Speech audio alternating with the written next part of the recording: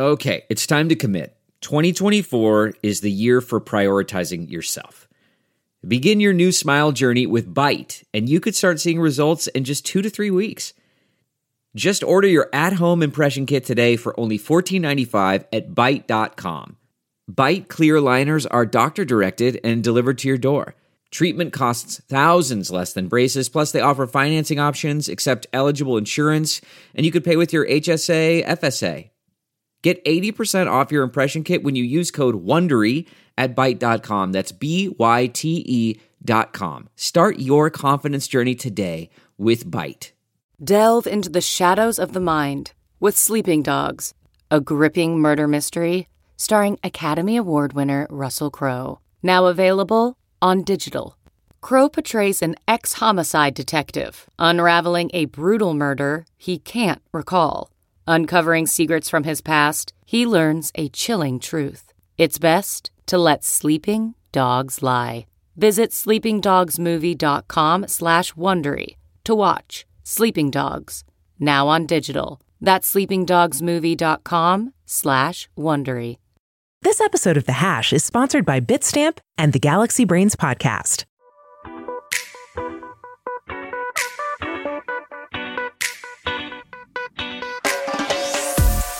This is the Hash Podcast. Stay informed with the latest on Bitcoin, ETH, the metaverse, Web3, and more with stories that matter to the crypto world. All on the Hash for your ears. You're listening to the CoinDesk Podcast Network. Hello and welcome to CoinDesk TV. I'm Zach Seward. I am joined by Wendy O, Jen Sanasi, and Will Foxley. We are the Hash, coming to you live on your favorite video streaming platform. Good to be here. Now it's day 2 of FTX collapse conversation on Capitol Hill. This time, Senate Banking Committee is holding a hearing. You're looking at a live shot of that conversation right now. Now, yesterday we saw the House do something similar. We're hearing more from key U.S. lawmakers, and starting us off on that story of the day is Wendy O. Wendy. Happy Wednesday, everybody. So the panel hearing is today, is the second week by Congress to analyze the FTX collapse. They're examining how the failures of FTX could impact the entire industry, but you all know what that means. Here's what Senator Sherrod Brown, Senate Banking Committee Chairman, had to say. Take a listen. The myth of Sam Bankman-Fried and his crypto trading success was supposed to impress us. We're still learning how he shuffled money between FTX and his trading firm, Alameda Research, a name calculated to sound as generic as possible to avoid raising eyebrows while sending money across the world. FTX and Alameda Research took advantage of the crypto industry's appetite for speculation. They were able to borrow and lend from other platforms and invest in other crypto firms, inflating the crypto ecosystem and growing their own profits. Okay, so guys, one of the things I want to say is if you take a look at everybody that's at the hearing, you'll notice their age. And I think that we can all agree we need to get people that are younger to represent us and talk about this type of stuff. But anyways, Brown also said that lawmakers can look at existing banking and securities laws for time-tested approaches as a way of overseeing the crypto industry. However, where were the regulators when all of this stuff was going down? That's a question that I have. He said if we want to learn from FTX's meltdown, we must look closely at the risks from conflicts at crypto platforms that combine multiple functions. And of course, something from Kevin O'Leary. He claimed that Binance and FTX were at war with each other for some time, which kind of looks like it was true from some of the tweets. But at the same time, he did say that he believes CZ was attempting to put FTX out of business.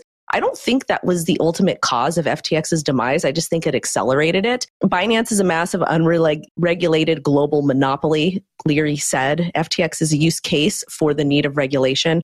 The lack of regulation is what caused the collapse. And then on a side note, Kevin O'Leary was a paid spokesperson of FTX. Personally, I don't care if somebody was a paid spokesperson of anything. It's just becoming very ridiculous, some of the comments that he's making, because our entire industry is at stake. I want to give this over to Will, though, for a take.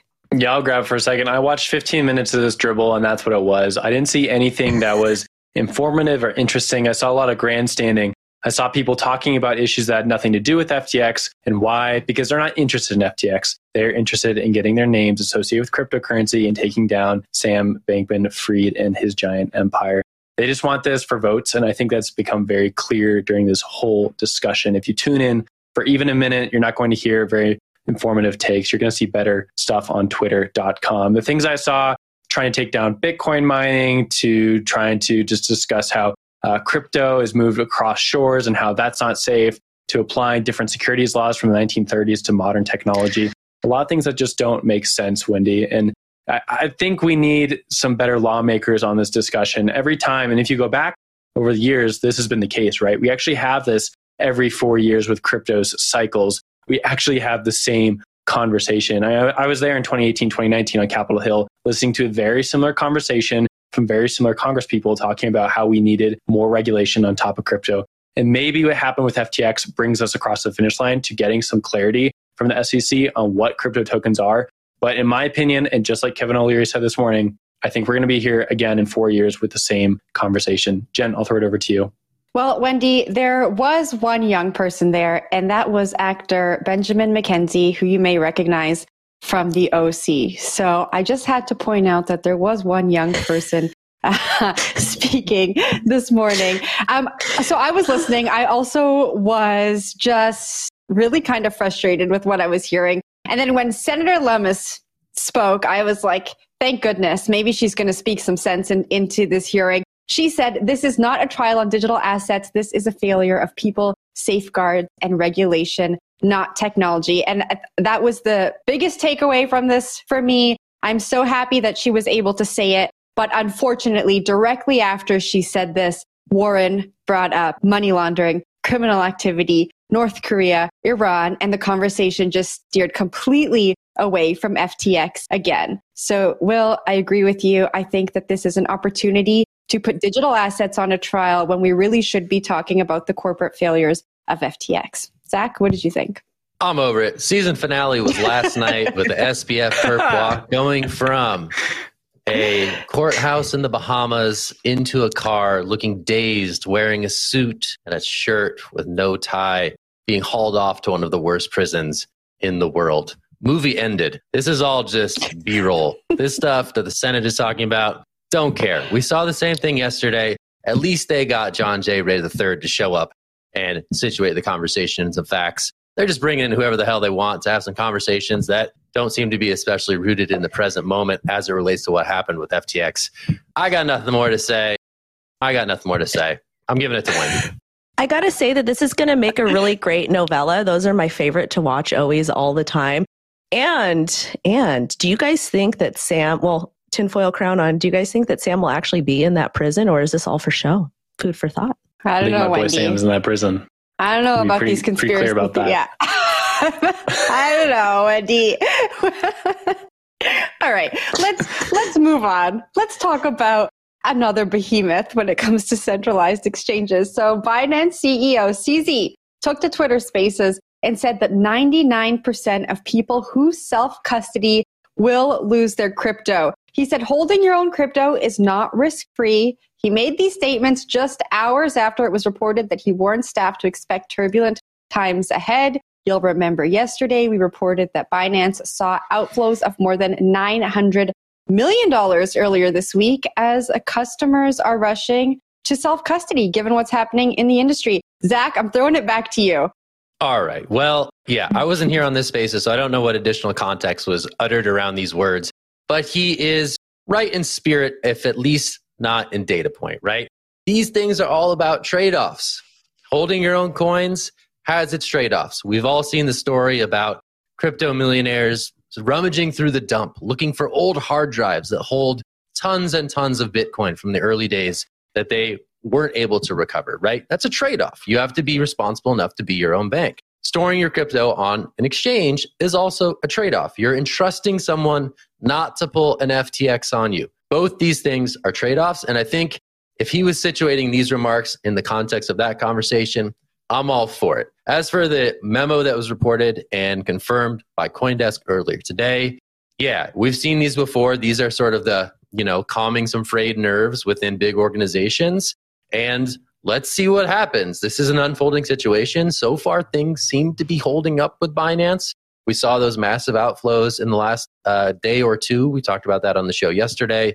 We've seen some inflows in the other direction coming back onto the platform.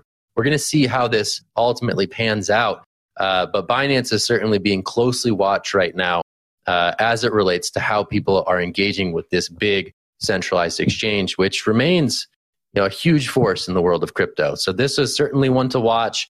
This memo is interesting, as are the comments about self-custody, but it really comes down to optionality and trade-offs. We talk about it time and time again, and I think that's at the root of some of these comments. Wendy, throwing it to you. So I want to actually separate Binance from the equation and really look at what he said. What he said is self-custody is hard, and it is very hard because a lot of people are not able or capable of taking responsibility for their actions. And if you transfer cryptocurrency, Bitcoin, whatever it is, to cold storage and you don't practice good OPSEC, if you don't write down your seed phrase, if you have poor practices, you can lose your crypto. So a lot of people decided to use centralized exchanges because they thought that they were safe. They thought that they're licensed and regulated in whatever place that you were in. That was a narrative that was kind of being pushed. So I do agree with what he said. However, I do recommend that people learn some of these safe practices and custody their own coins, or at least start practicing to, because it's coming to a time where we're kind of going into battle with a lot of the regulators, and who knows what's going to be left in the next couple of years. Okay, I didn't listen to the Twitter spaces, and so everyone just come at me. But am I the only person that thinks this is very opportunistic after $900 million leaves the platform? That's easy as like, it's not as easy as you think. It's pretty hard, guys. You guys should just keep your money on Binance because it's just going to be safer here. Do not trust yourself. Your money's going to go missing. It's going to end up in a garbage dump. Someone's going to steal your seed phrase. Binance is safe. I think it was opportunistic, and that's all I have to say. Will. I think that's a highly fair point. I say thumbs up to that. Yeah, well, okay. Let's put, you guys know the midwit meme, right? So we have like the little bell curve here. So I think that there's a little bit of this here, right? Yes, on one side, it is probably easier to hold all your assets on an exchange and not move them off there. And you're basically holding onto the trust of the exchange as opposed to yourself. On the other side of the bell curve, we have the idea that, hey, yeah, we should trust an exchange because it's going to have better security than me. I'm not going to get hit by a wrench and someone's going to steal my seed phrase. In the middle of the bell curve, we kind of have this idea of, they're just opportunistic. They're trying to take my assets and hold up their exchange. So I think there's a little bit of that going on here. And I apologize for explaining a meme live on TV. That's a little bit unfair, but I think that is a fair point when we're looking at CZ's method here.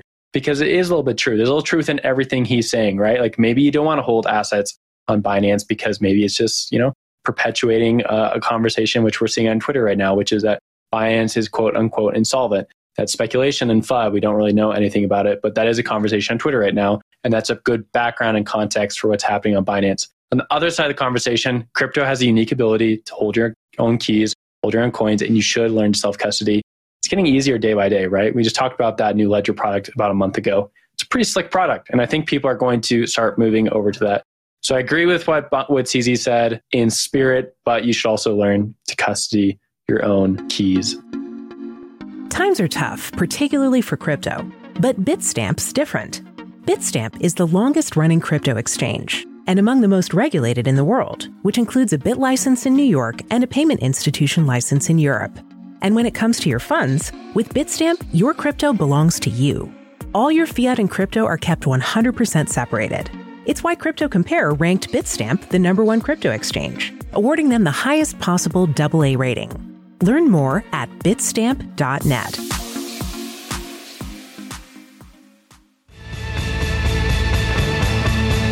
Hey, Will Foxley here, co-host of The Hash. One thing we can take away from everything going on in crypto right now is that it's important to go deep and verify.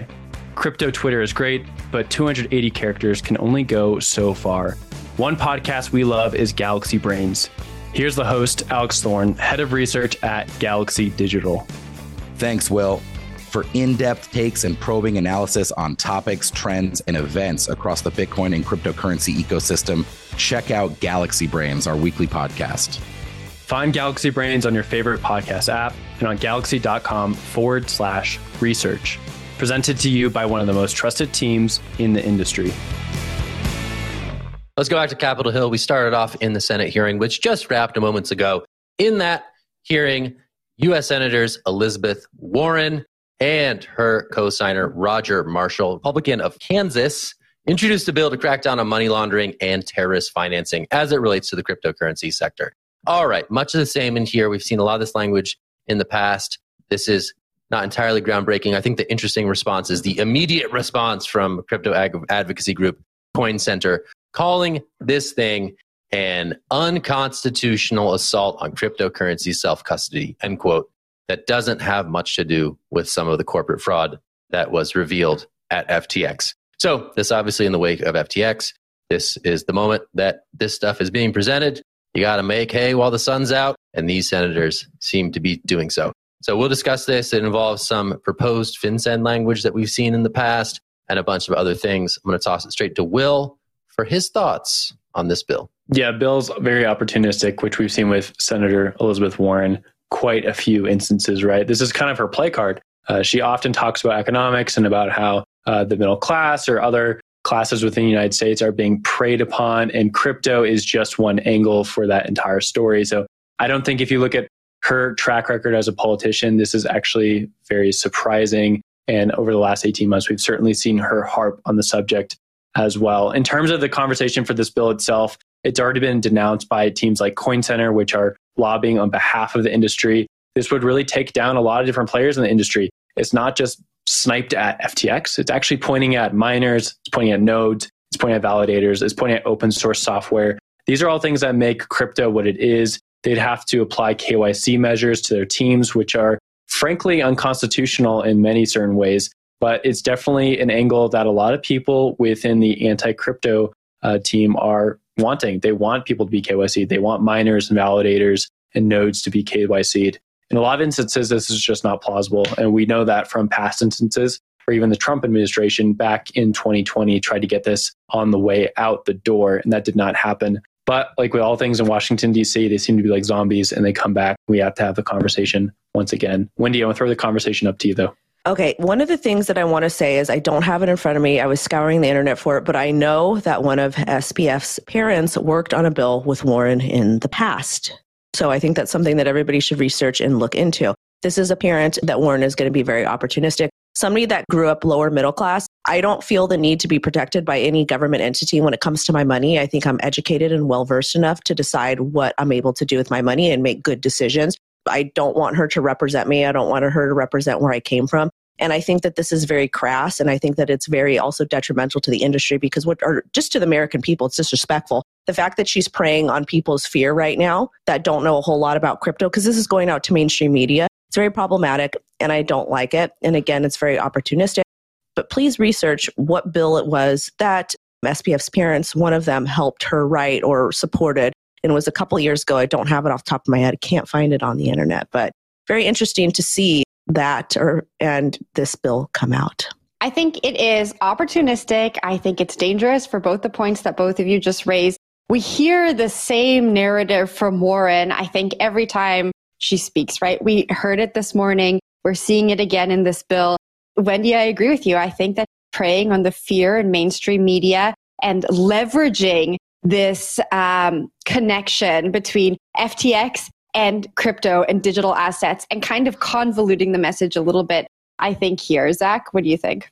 I'll take a step back. I think this speaks to, a failure on the part of the crypto industry to establish a progressive case for why crypto should exist. And I think the sad irony of this whole FTX debacle is that SBF was the champion of a more Democrat-friendly case for why cryptocurrency should be allowed to thrive in the US, right?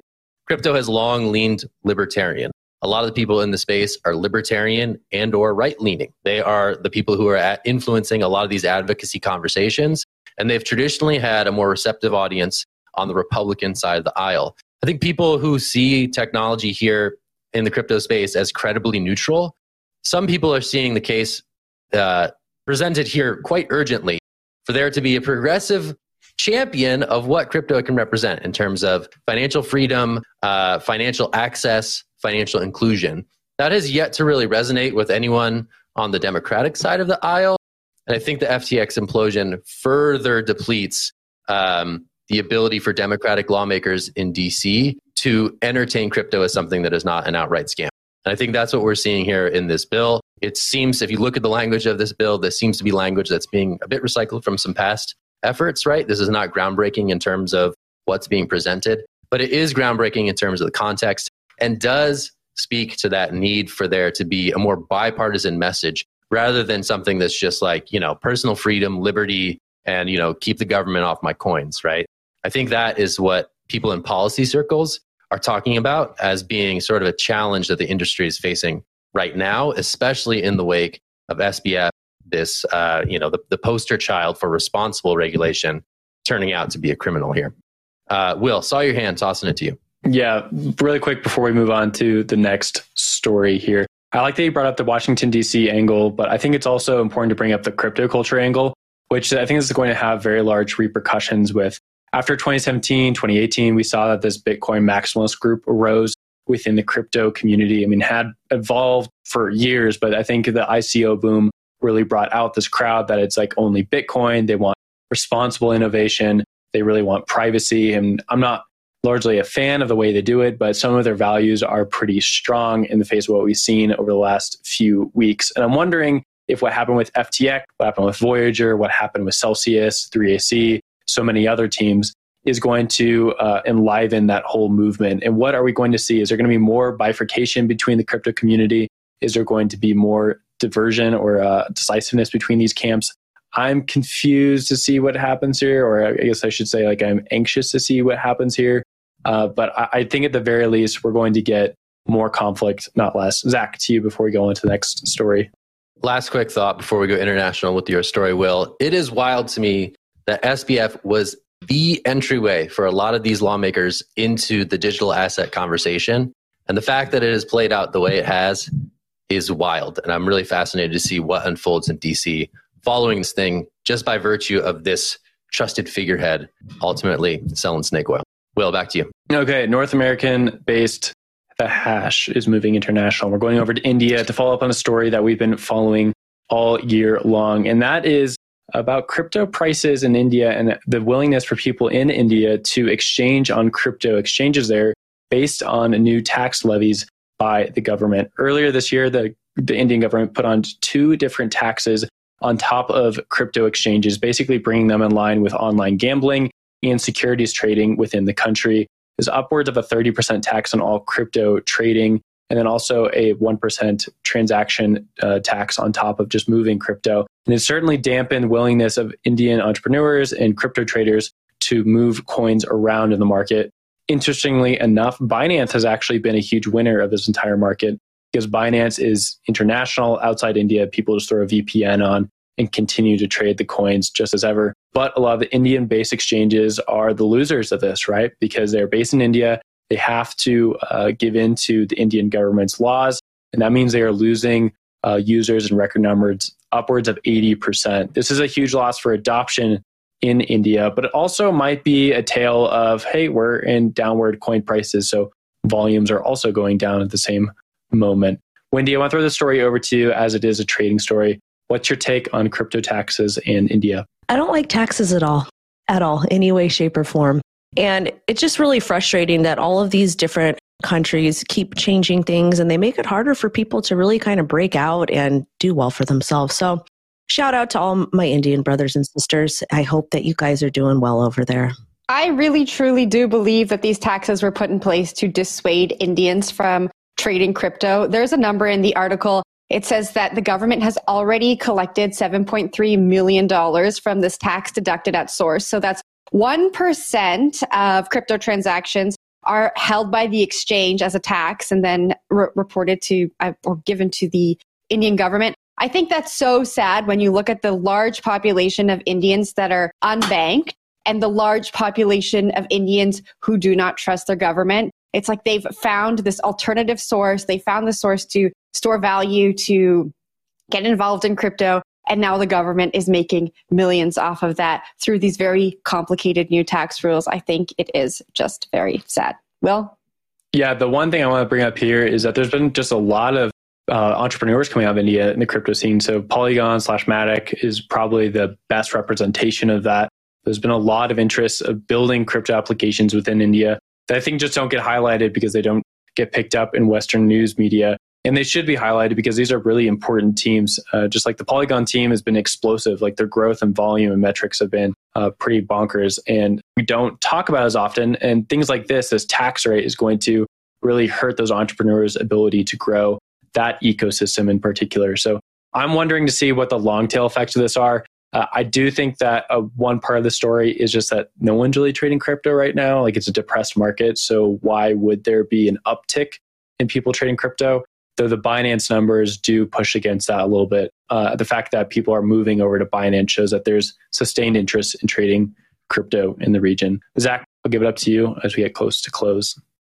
Yeah, death and taxes, man. You can't avoid them. I mean, they're not going anywhere, and they're part of sort of common sense regulation for these new emerging asset classes. So taxes are taxes. Pay your taxes. It is what it is. People respond to different incentives when it comes to their finances. And I think the flight to Binance and other international exchanges is something that national regulators really have to think about, right? That doesn't always necessarily work out so well as we're seeing with some of these exchanges and other outfits that are going belly up. So the way to sort of regulate, again, a borderless system in the context of national tax regimes is something that hasn't quite been figured out entirely, but India sort of remains a mystery as it relates to the crypto story. There was a long time rumor that it was just going to be banned outright, something similar to China at least, where at least ostensibly this wouldn't be something that was going to be allowed to flourish in the country. It wasn't that, and I think some of these regulations were seen as a win for the crypto sector. But obviously, with coin prices trending downwards, and as such, attention to these assets trending downwards, I think some of this lack of interest should be expected, though the tax factor certainly is at play. All right, that's it for the show today. Sorry for being the tax fan here at the end of the show, like death and taxes and stuff. Well, Ben Franklin. Cool. Really Sorry, quickly, guys. taxes are a scam, but please pay your taxes. Don't get in trouble. There you go. Don't get in trouble, folks. Financial That's advice. it. Pay your That is taxes. financial advice. They can't get mad at me for that. People. They can't. Pay your I'm dang still paying them. taxes. All right. Public goods. Thumbs up. All right. That's it for the show today. Thanks for being here. I'm Zach, Jen, Wendy, Will, Jazz Hands. We'll be back tomorrow. It's The Hash, CoinDesk TV. It rules. Keep watching.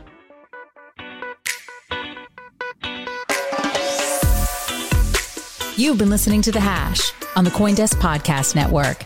We would like to hear from you, so if you have any questions or comments, please reach out to us at podcasts@coindesk.com, subject line, The Hash, or leave us a review on your favorite podcast player. Thanks for listening.